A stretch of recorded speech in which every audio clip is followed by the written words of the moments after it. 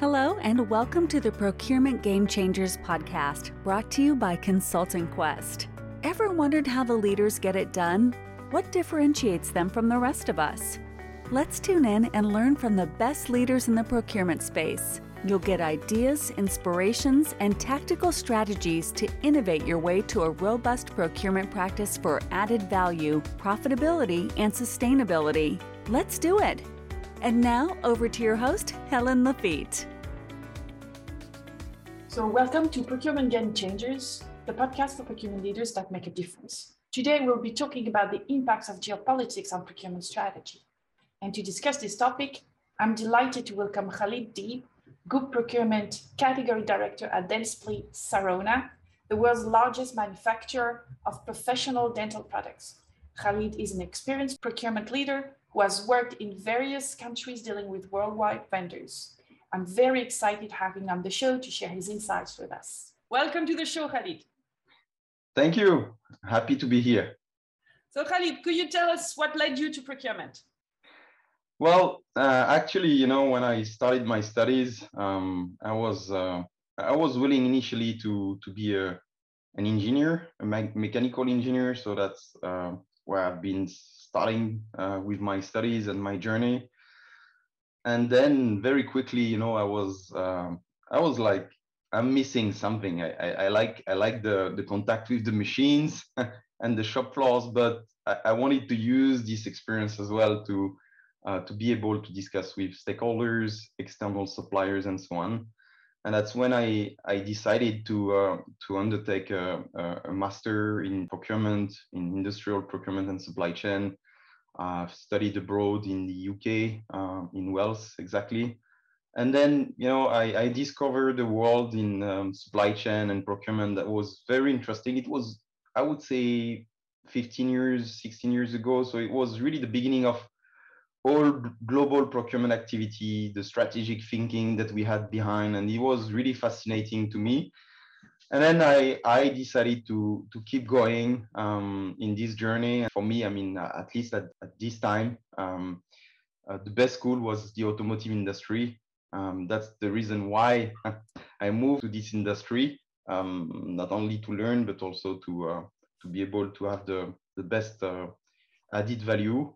And I was young. I wanted to start working abroad, and had this nice opportunity of working in Japan, which was a dreamland for me as well.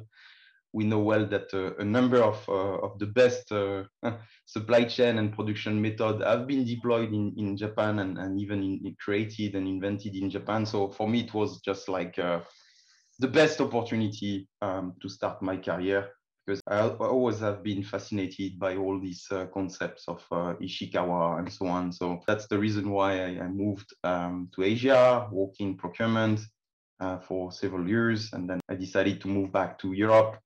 And that's where I am now, in Germany. Many people would say that Germany is the Japan of Europe. In some extent, it's right. On some other, it's a bit different. That's where I am now. And in the meantime, I changed the industry, moving from the automotive to the medical industry. So, yeah. Yeah, that's probably quite a change, actually. Yeah. So we all know the major events that are occurring throughout the globe. Of course, we have COVID. We had the Suez Canal. We had the war now between Russia and Ukraine. We had tariff wars earlier. Between the US and China, for instance, and between the US and EU. We have Brexit. So a lot of things are happening, and some countries even change their regulation and impose restrictions that impact international trade. So geopolitics plays obviously a huge role in defining the course of global procurement. How exactly does geopolitics affect global procurement? Yeah, just as you said, right now, more than ever, geopolitics plays a very high, let's say, impact on how we buy, how we select suppliers, how we even set up our supply chain.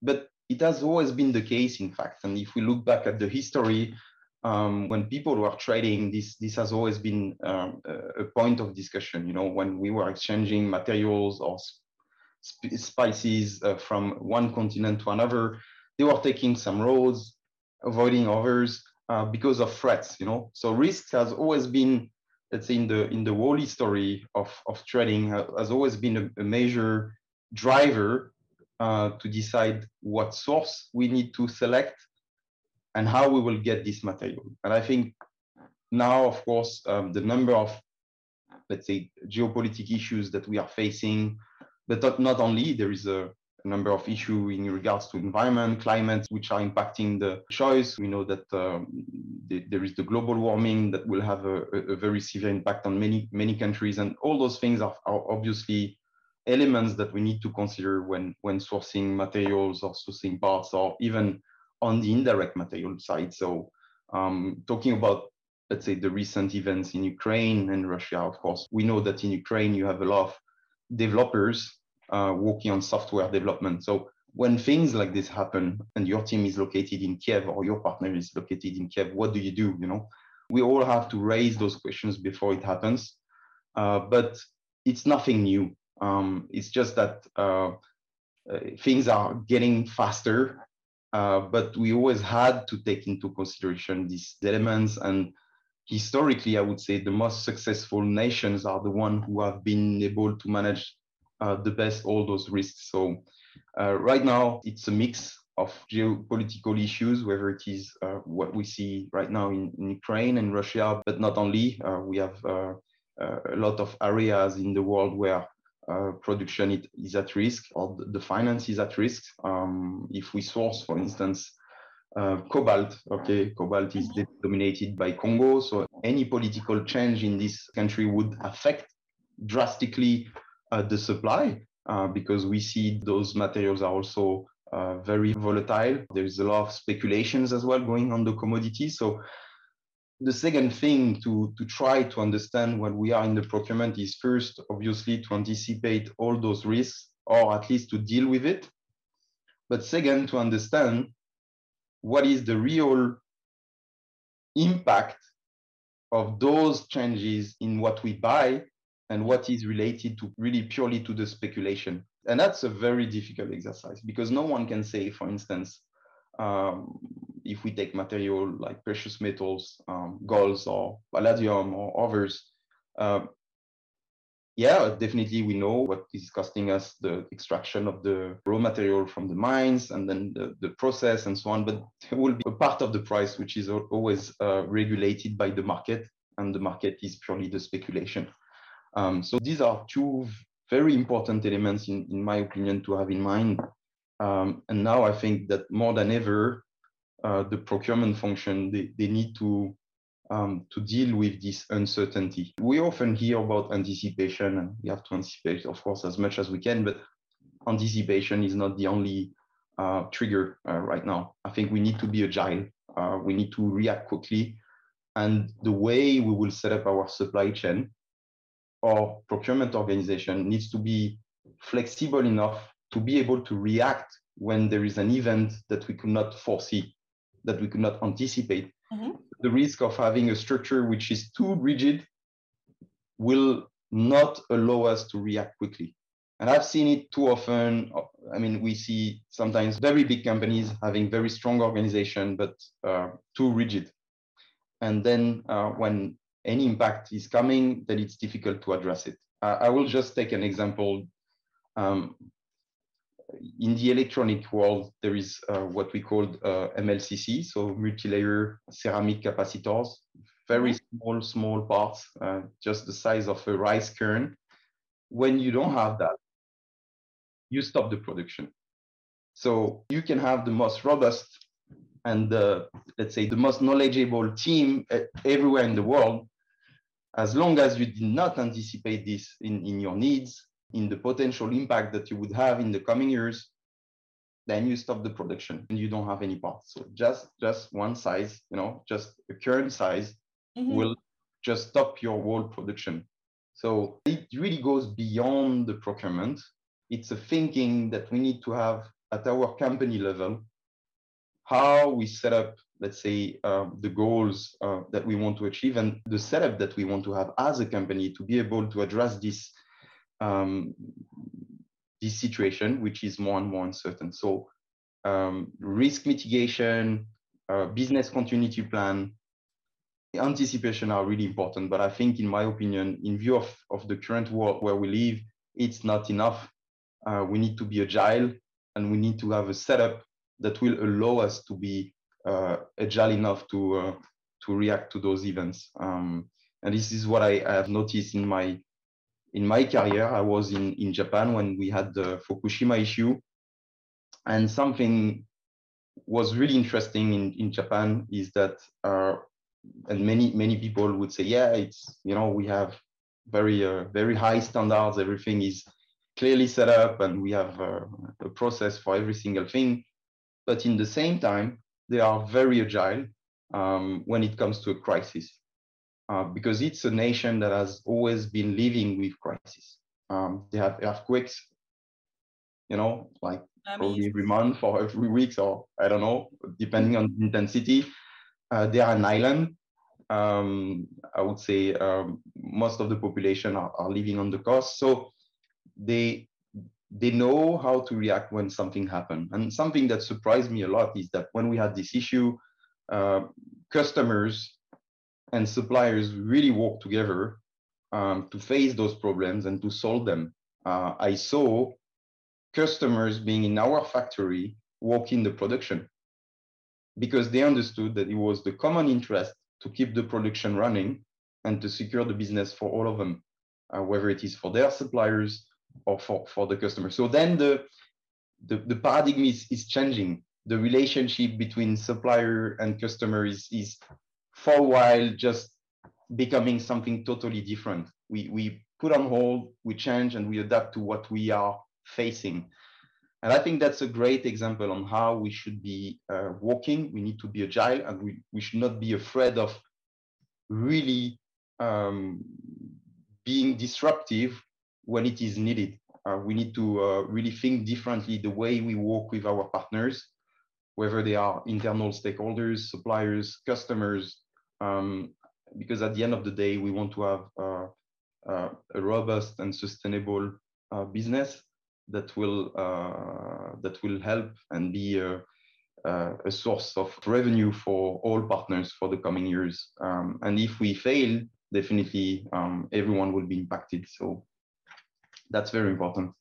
No, I agree. And you share an example of what happened. Do you have an example where you, as a procurement leader, you took measures to overcome a geopolitical event? Yeah, I mean, for instance, on the precious metals, we know that some countries are dominating the market. Like if we take palladium, obviously Russia is playing a major role.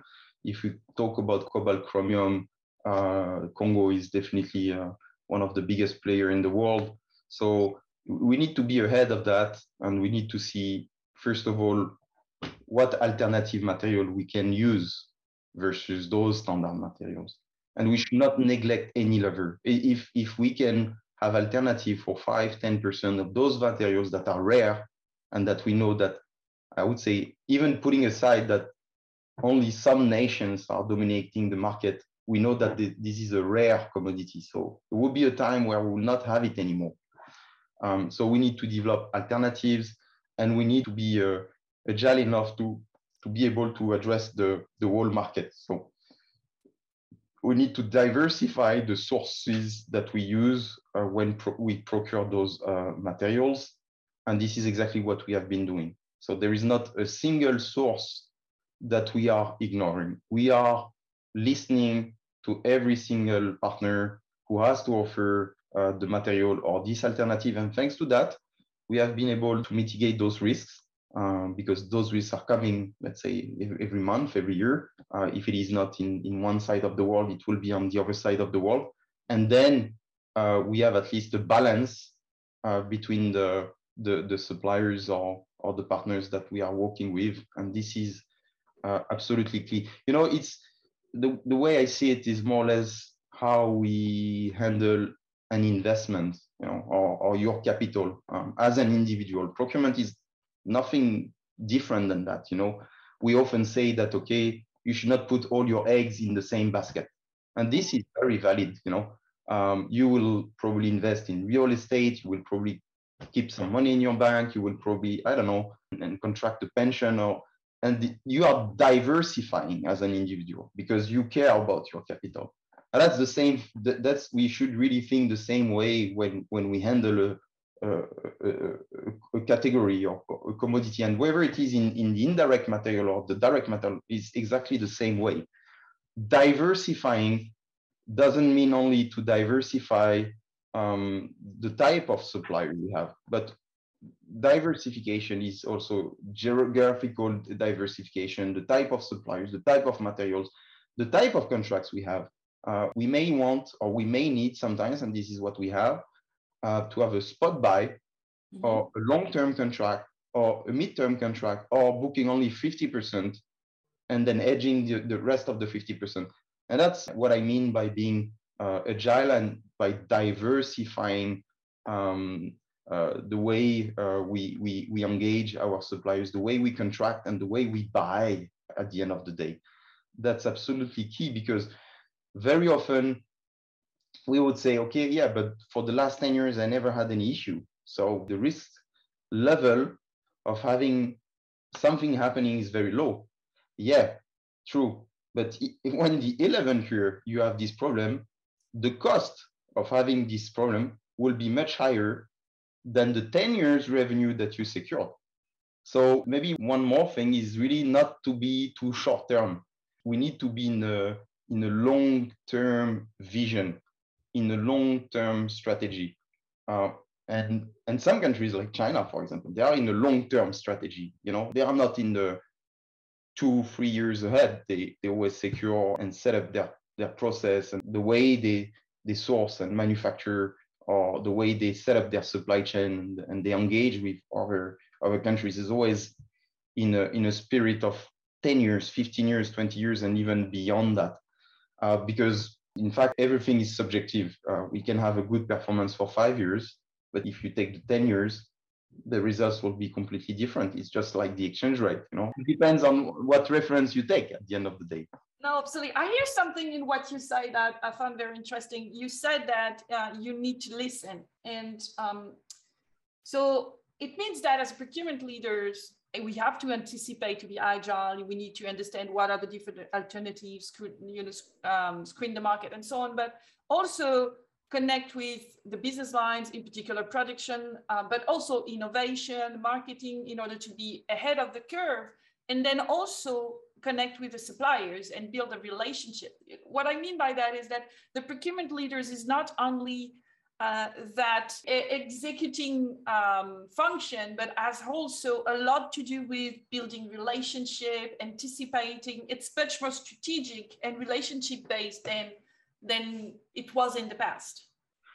Yeah, it's absolutely true. In fact, and it's a very good point. I totally agree. In fact, as a procurement leader, you need to capture those innovations, those way of working. I talked about disruptive way of handling something. And when I say something, it's just because procurement is not only price, it's not only logistics, it goes really beyond. And as a procurement leader, you cannot be the expert of everything. So you have to be surrounded by the best partner who will advise you, and you have to listen to them, because if you specialize in digital marketing, for instance, or if you specialize in plastic injection, you do it 8 hours a day for the last 20 years, 30 years, sometimes 100 years, depending on the company. So you probably have a lot of things, and plus you work with many different customers. So it's very important, in my view, to always be humble as a procurement leader, and to always be listening to what we can potentially learn from partners, from suppliers, from the market, from our internal stakeholders, and to take what will benefit the best to the company. So if I have this very strong idea, innovation that will definitely help my company to add value, I pick it up. I pick it up and I bring it internally. So, and that's for me that this is what makes the difference between a major procurement organization, or let's say an organization which is ahead in the market, and the one that are let's say more reactive to the market. And yes, it takes time, but we need to do that. And not all ideas will be implemented, but this is super important because just as you said, if we want to be ahead of the issues we will face, or if we want to gain on efficiency, if we want to be faster, if we want to really get those added values, we need to capture them. And to capture them, we need to listen to the partners who are specialized into those topics that we are addressing. And again, this is really a principle that we can implement on anything we buy, whether it is a commodity or service. It applies the same way, exactly the same way.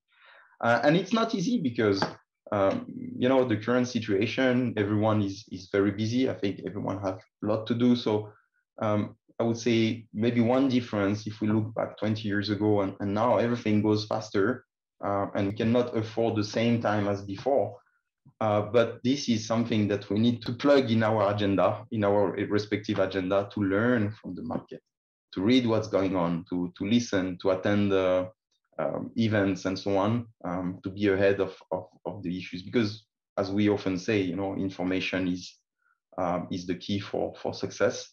And bringing the right information to our company will help our company to be even more successful. And this is our role as procurement leader, to promote the best innovation, the best solution to our company, and to make sure that then we are ahead of the market, ahead of our competitors, and that at the end of the day, we secure the organization. So let's imagine we have one of our listeners who wants to get started and they want to be more resilient to geopolitical events. Where should they start? That's a tough one. That's a tough question. And we discussed about the reason why I moved to procurement. But in fact, I'm thinking about, as a student, when I was in college, I always loved history and geographical. So I was fascinated by those lectures. And I always, like to learn about the civilization, the way the trading was done in the history, how nations have been developed and so on. So I think it starts from there. I think you need to have a strong culture, a strong understanding of how the world is organized, how the nations are working. You need to understand the world we live in. What are the main changes? How things are moving around, and what can potentially impact the scope you have. Okay. Yeah, it reminds me of that TV series in France that was called Le Dessous des Cartes. I don't know if you remember this one. No. Yeah. No, you're right. Yeah. You're exactly. right? Yeah. I remember. And that's it's a very good example. Le Dessous des Cartes, exactly. Yeah, it's a good point. That's exactly the way we have to start. Yeah, so looking at historical events, looking at how it has shaped the relationship between countries, between ethnies, between people, and then look at why it explains partially what is happening today and what are the different things that shape the world we're in today. I think you're right. It's a very good starting point. So being aware and be curious, actually, being aware and be curious about that. Yeah, exactly. Be curious. That's a very important thing. And what is happening, at least from a geopolitical standpoint, has always roots from the history. Mm-hmm. Everything is always connected, and there is not a single war, crisis, where we will not find roots in the history. Okay, we will always find it. So understanding that, it's super important to know how far it can go and how far it can impact you and your category that you are managing. Having that in mind, then you have to see what are the alternatives. What alternatives we have. This is the very important second step. Always to think what alternatives I have to mitigate the risk of what I'm doing. That's a very good point. I was working a few years back with a Saudi company, And so we were sourcing consulting firms, and obviously there were conflict at the time between Israel and Saudi Arabia. And there are very strong consulting firms in Israel, very good ones, in particular in the space they were looking for, but that was a no-no. So we needed to find some Arabic-speaking consultants. Fortunately, we have in North Africa and in Europe, we have some very good consulting firm with Arabic-speaking consultants. But these things mean that's reduced the scope of what you can do when you have enmities like that between countries. And I agree, this is important to understand the reasons, because there's no way around, right? No, you have to be prepared. You have to understand the constraints, and then depending on what you handle, your alternatives might be just few alternatives, but you have to leverage and to activate the alternatives that you have, because you have two options. Either you block the whole process, or you activate those levers and you keep moving forward. And sometimes we have to make choice. Sometimes the alternatives we have are probably not the best one, but they will help us to keep going. Okay, not to reach the goal that we initially had, but to keep moving. So it's always a question of what do we want, I mean, from a risk point of view, is it better to achieve 50% of what we were supposed to achieve because we have no other choice in regards to the situation, in regards to the alternative we have, or to run the risk of keep going the way we go, but we don't know how long it will last. Maybe it's a year. Trade-off. It's always a trade-off. It's always a trade-off. And that's why I'm saying, coming back to the point, it's an investment. Procurement is an investment. The way you handle your category is the way you manage your capital. If you don't manage your capital well, you may have problems. So now it's time to wrap up. So if there's one thing, just one, because you've been very inspired today, and that was extremely interesting, but now we want just one thing for our listeners to remember. What would that be? Be curious and listen. Okay. Open your eyes, keep your ears wide open, and get what needs to be done for your company to secure the business on the long run. This will be my take from today's discussion, and this is what I would advise you or anyone who would like to, let's say, be engaged a little bit more in geopolitics. It's all about that. It's all about information and picking up the right thing at the right moment for specific needs that you have. And it's a balance at the end of the day. So you need to find the right balance. Or maybe this would be the word, balance. That's a very good one. Yeah. Thank you for your time, Khalid. That was very interesting. So right. Now it's your turn to tell us about your experience and challenges in the comment sections. Don't forget to subscribe if you want to be notified when a new episode is out. Thank you for listening. Thank you again, Khalid, for your time. Thank you. I hope you enjoy this episode. And if that's the case, you give us a thumbs up. Happy sourcing to everyone. Bye. Au revoir. Bye. And that's a wrap for this episode of our Procurement Game Changers series. But we'll soon be back with yet another exciting session with one of the movers and shakers from the procurement space. Meanwhile, remember to visit our website at consultingquest.com for more consulting updates and procurement know-how, and join us on Twitter, Facebook, or LinkedIn. Until then, goodbye from the entire Consulting Quest family. Have a great day.